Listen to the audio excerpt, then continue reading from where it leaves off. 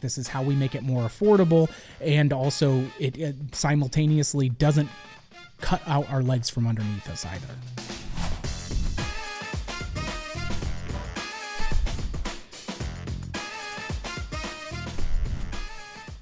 Hi, I'm Russ.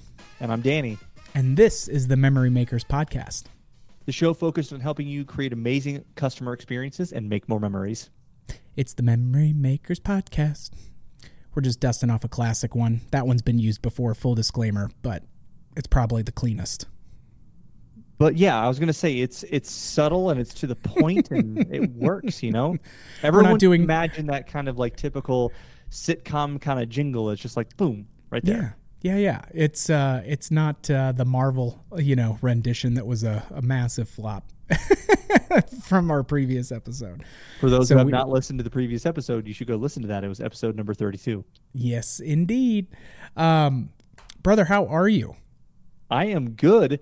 And I think you're doing good too, because I know you've been working on something new in your life recently. Well, we're getting a little fitter, getting a little better every day. So I feel like that old joke of how do you know when you meet somebody that does CrossFit, they tell you about it first thing.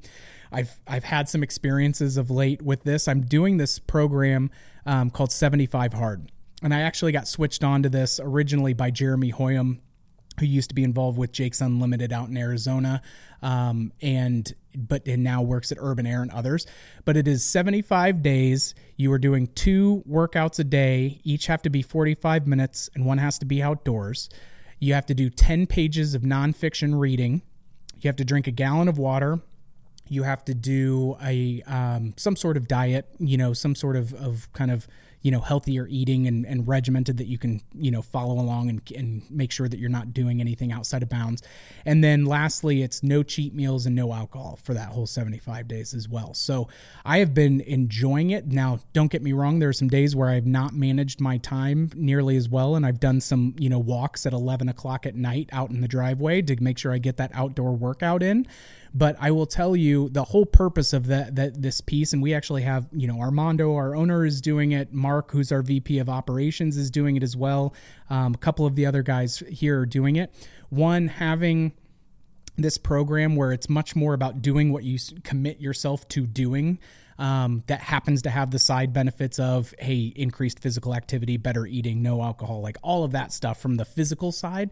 But the mental benefits of, one, doing hard things that you set an ambitious goal for consistently over time, that to me has been the biggest game changer that I've enjoyed the most out of it. So, and really been enjoying it and having a good time with it. And, I'll tell you the travel days, because I was out and about last week. And we'll get into some of that because I was meeting with a ton of different operators throughout the course of last week and have some wonderful insights from them. But man, doing the 75 hard while you're, walking around in the airport terminal or doing yoga, you look real weird. So, one of the things that you mentioned there was intentionally doing hard things and allows you to be more disciplined and get after it. We could probably make an entire podcast episode about that one topic. So let's just go ahead, Mike, let's put that on the docket for the future because I like it. Yeah, when I build my cold tank, I'll make sure we dive into that bad boy because that's next on the list. So we're just going. I see what you did there. Come on. All right, well, let's jump in. So last week I had this incredible opportunity to meet with, oh my gosh, between the 3 days, I probably met with about 50 different locations operators. And normally in those situations, we're always kind of having conversations. Hey, what are you struggling with? What are the biggest challenges? What are the best things that are working for you? And there were a couple of things as I was having more of these conversations across the 3 days that really struck me that I felt like could serve a lot more of the folks that listen to this podcast and are just trying to keep their finger on the pulse of what they're trying to do. So there's the first thing that I noticed, the majority of folks, specifically that are looking at adding attractions or locations and things like that. It was, okay, if we have an existing location and we're going to be creating a second location or we're going to be expanding the existing location and adding more attractions, how are we using these secondary attractions as well as our marketing efforts to really speak to the local markets? And so one operator, for example, they have 3 existing locations. They've just added a 4th. They're in the process of adding a 5th and a 6th. They really felt and have a very well-established brand of what this business is and how they do it. They've repeated it and had great success in these first 3 locations. And they noticed as they had this 4th location installed that they were actually needing, their model and what they have and what they've done so well, they were needing to massage it a little bit because this 4th location was a little bit further away. It posed some different challenges. And the market, they realized there was a really great opportunity for getting some of the suburbs and the other areas around them when they originally thought that they were going to be pulling in from the proper city limits and all of this stuff.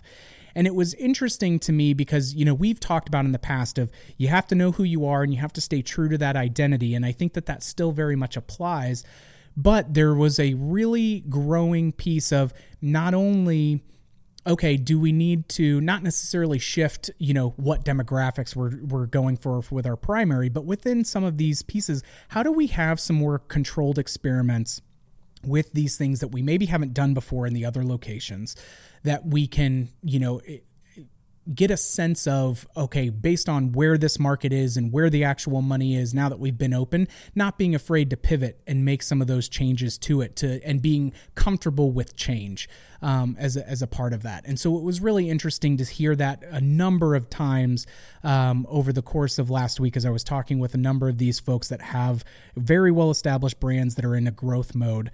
And I felt like it was a really interesting piece because you do need to have a good fundamental understanding of who you are and how you go about doing it from your culture and your team building and all of that. But that is always evolving and we're growing and adding new things to it. So that to me was something that I really enjoyed. The other thing that was interesting was not necessarily even change. Some folks that weren't necessarily changing a new attraction or doing something under the roof that they hadn't done elsewhere was looking at how they're doing their pricing models based on the markets. And so another operator that has 6 or 7 locations and is in the process of adding a few more, they've always done the, hey, we have a la carte pricing, right? And we don't have unlimited free play wristbands and we don't do that.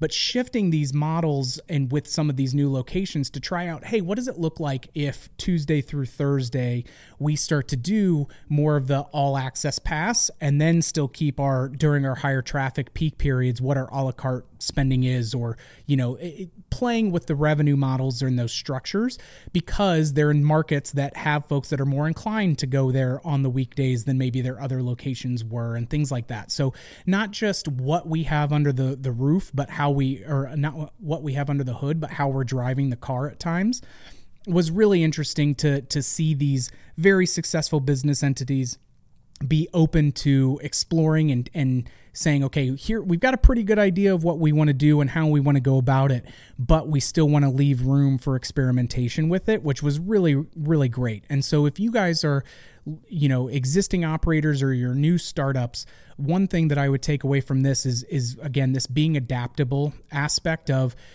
not necessarily falling so passionately in love with this one thing that it keeps you from being able to realize better opportunities or have a more relevant product or experience for your guests as they're coming through the doors. And sometimes, it's not a compromise, but it's again, playing algebra instead of arithmetic, right? Where it's, okay, let's change some variables. Let's see what the different impacts can have because it can open up, more group sales in ways that you didn't think that you would be able to get, or not daycare, but, vacation, kind of camps and things like that. New elements that all came from this opportunity of, hey, if we start doing some of these free pass or unlimited play passes and things during certain times of the day, it's now opened up huge opportunities for them to get more summer programs and other times during other slow periods that they just haven't had much success or opportunities to explore with before.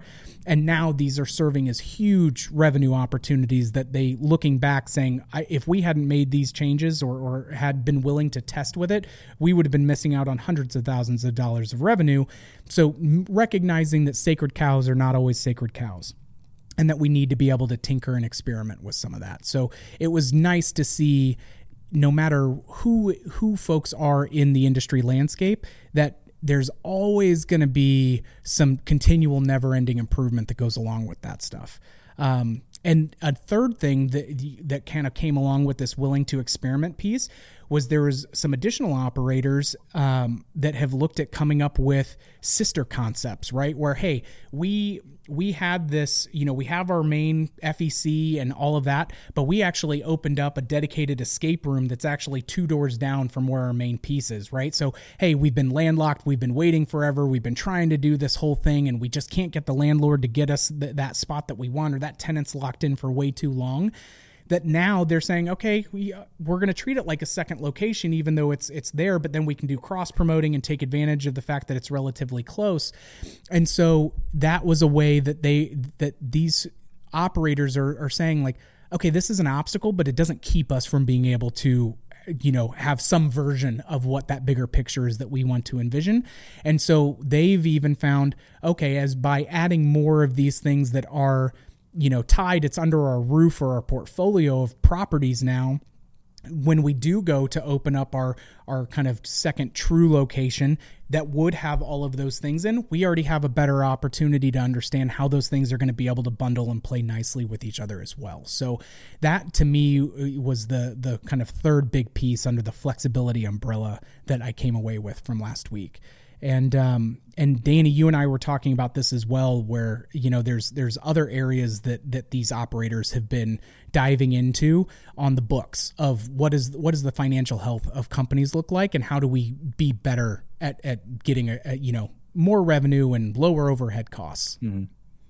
Yeah, it's something that we're seeing that's really interesting, because there are operators looking at how to lower costs and raise revenue, but doing it through the front lines. Because typically when we think about, well, how do we reduce costs and how do we make more money?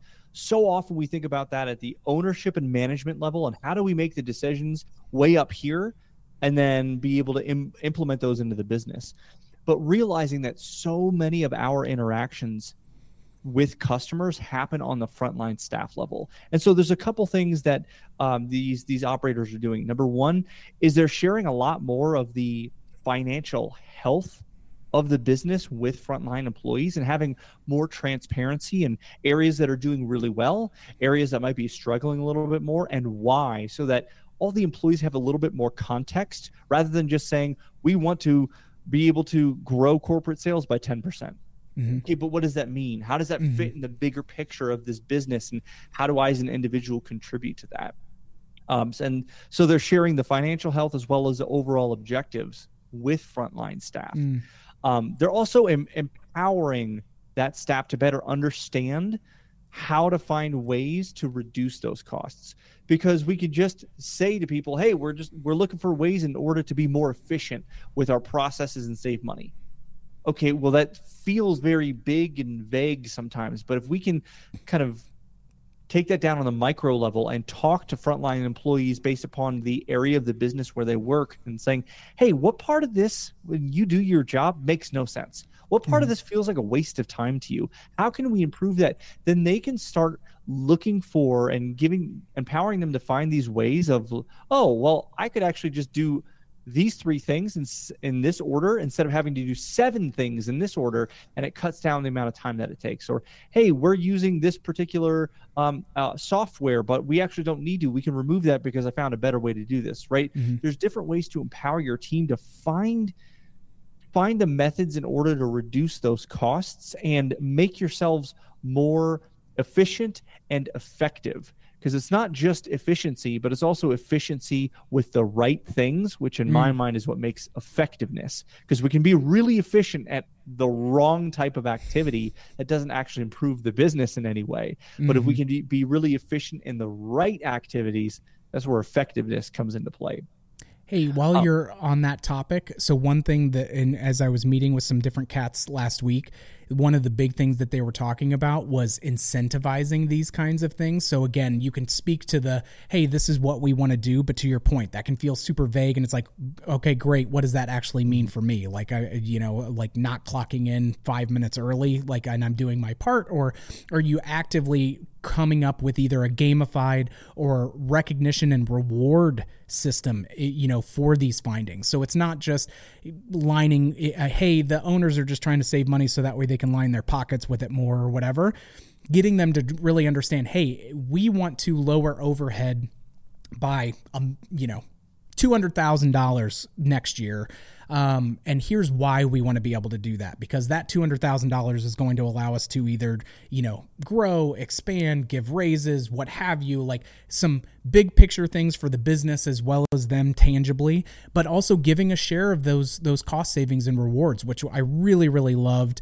We had certain things like that in place when we were at Laser Flash together that, hey, year over year, we'd look at, okay, this week compared to, this week last year, we did X amount, or this month or this quarter, we did X amount. If, this year we exceed that by at least 10%, a fifth of that is going to go back to the employees that were working during that time. Or this one person found one system that was very impactful that ended up saving us a ton of money. And so we're going to have some sort of reward piece because it's natural human behaviors. It's an easy piece to lean into and create a higher buy-in.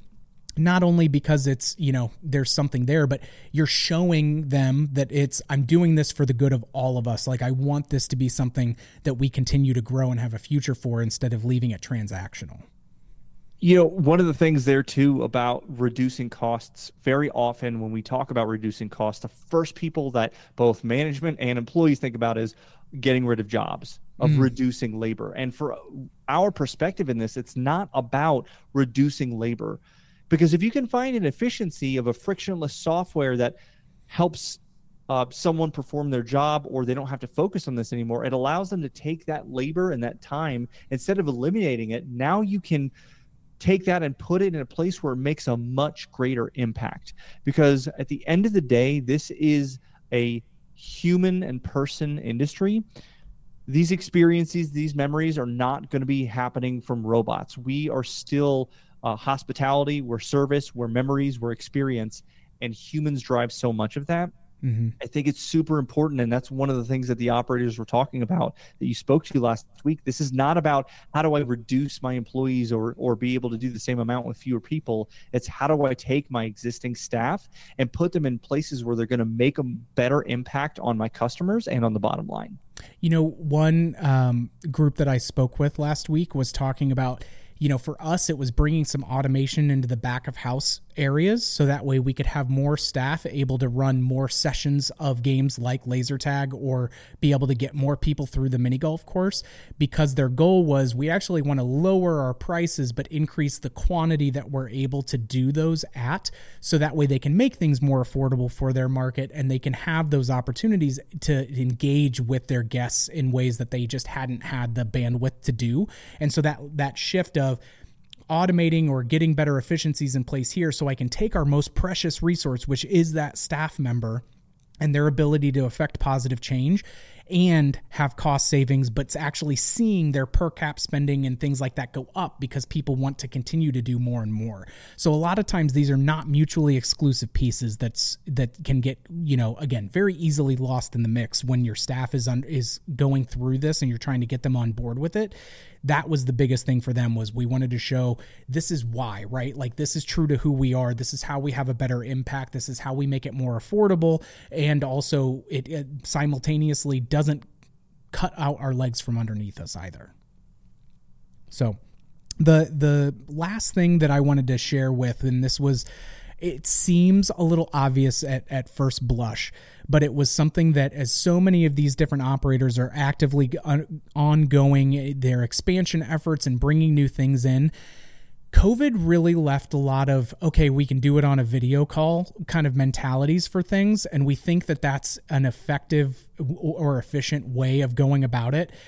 The one thing that came to me clearer than any other piece was, it's still not the same as getting your GC, your architect, your utilities experts, and your vendors all in the same room at the same time. So that way they have a shared understanding of what the vision is for the experience. And Nick was just at a site visit with an operator a week ago as well that was doing this very same thing, that by having your architect and your GC talking through, certain pieces that may have nothing to do with your vendor for on the attraction side until it does. And a lot of times if we're looking at a plan set or a PDF of what this is and how this goes, by having everybody in the same room and actually looking in the back at the pin setters and eyeing what the electrical looks like back there and how we're going to be able to utilize that together and what's needed for all of that, the efficiencies, like while there's time and effort that it takes to get all those people in the same room at the same time, the things that have been caught by this and what that represents as far as cost savings for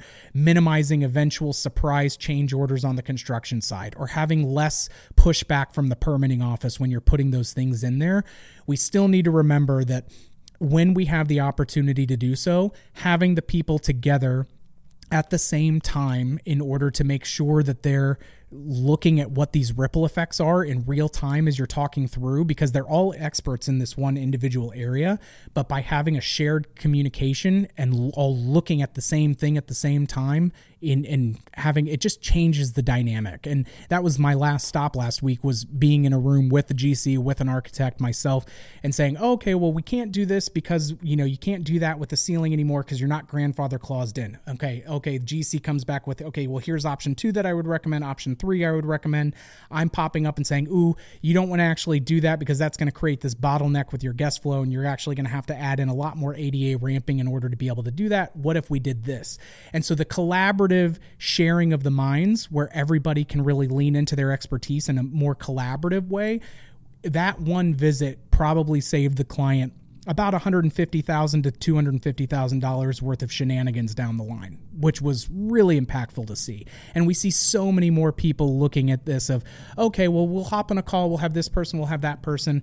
Beyond just that aspect, I feel like it also humanizes and personalizes the experience, where now all of those people are much more cohesive team doing stuff together, which is not our bag at all. Right? It's not that contractor that I've never met is just that person over there. Why would they have done this? Well, there's Hank with his shouty capitals in his email again. Golly gee, where it's like, oh no, Hank is not using shouty capitals. He's doing enthusiastic backflips, right? But you're seeing that on their face and in their voice and all of that good stuff. So the other thing, by having people, in the room where it happens, so to speak, Hamilton, is that it can shout also, out. Was that? I said Hamilton, shout out. Right. It can also prevent massive miscommunications between different vendors and the client, right? Big time. If you've got, instead of everyone in the room, just individual phone calls and meetings happening, you might have the client and the architect and one of the vendors on a call and make a decision that has an impact on other vendors in different parts of that venue, but the information doesn't get communicated to them clearly. And then later on, either before it's like when it's too late or by the time they get on site, they then find out about that change, but it impacts the way that their attraction or their piece has to be delivered and installed, and it creates a lot more headaches. And so by having people in the same room, it prevents those miscommunications, because part of the problem about communication is when we think it's happened, but it hasn't. That's one of the biggest problems with the communication. Well, and it allows your internal team. So if you're taking on an expansion or a new location or any of that stuff, you still have this regular job that is running that facility and making sure that those things are going. But now you're also having to quarterback all of these different pieces. So by having more shared mutual understanding between those folks, it's not pulling you into the weeds as far, right? Because they're able to have better relationships. They're able to communicate better. They're able to operate off of the same page more efficiently. But the other thing is so let's say it's a group of people on your team that are overseeing that aspect. That's still precious bandwidth that is getting pulled away from something, right? Attention is a zero-sum game. You can only be present in so many places at one time, and that's usually one place at a time, and hopefully where your feet are. But if you are able to make sure that your team, similar to how if you're delegating to your team that's overseeing group sales or anything else, the better that they're able to cohesively function together, and you're able to keep a good eye at, working on that process instead of in that process, and being the medium of saying, well, this person's telling me this and this person's telling me that, and then trying to figure it out for yourself. The time, effort, and energy that gets wasted in that front is massive. The other thing that was really coming across, where trying to get people away from herding cats, so to speak, and chase or pushing a rope up a hill kind of friction mentalities that come with that, is if you do have bigger long-term goals and plans for multiple locations or a variety of different expansions, is once you've had that point leader or team leader or point person for that project, thinking about having them take that role on again and doing more of it, because they will have experience and knowledge and things that kind of come along with it. Because a lot of these groups that are looking to add multiple locations and things, they're taking somebody who understands their business and they're now carving out a new role for them that says, you are now in charge of construction for these next 2 or 3 projects that go along with it, because they can be more intentionally focused on that one specific area instead of trying to have them do too much at once, that goes along with it. So the prioritization and executing, as well as making sure that you're not just adding one more thing onto the backs of everybody trying to do it, and we're just going to muscle our way through. It's having intentional focus of how do we actually get there, not only this time, but the next time and the next time after that. So a good example of that is Costco. Every location they open is the exact same construction company every time.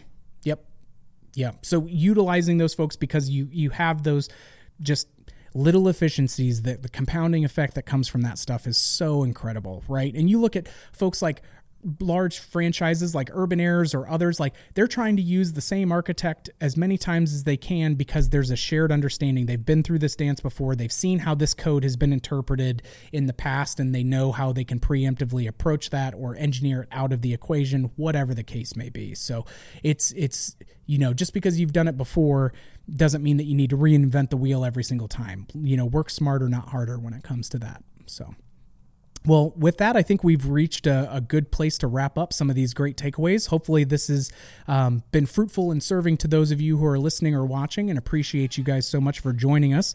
We have a ton more awesome content coming your guys' way as we continue to add through our weekly episodes. So be sure to come back again to hear more of what we've got coming down the pipe. If you liked what you heard, don't forget to subscribe and leave a review, as well as those 5 stars, please and thank you. If you've got ideas for future episodes, guests, or topics, follow us on social media and send us a DM. And as always, big shout out to Mikey Mike on the 1s and 2s for working that Ultranet for us, and thank you for joining us, and we will catch you on the next one, Troublemakers.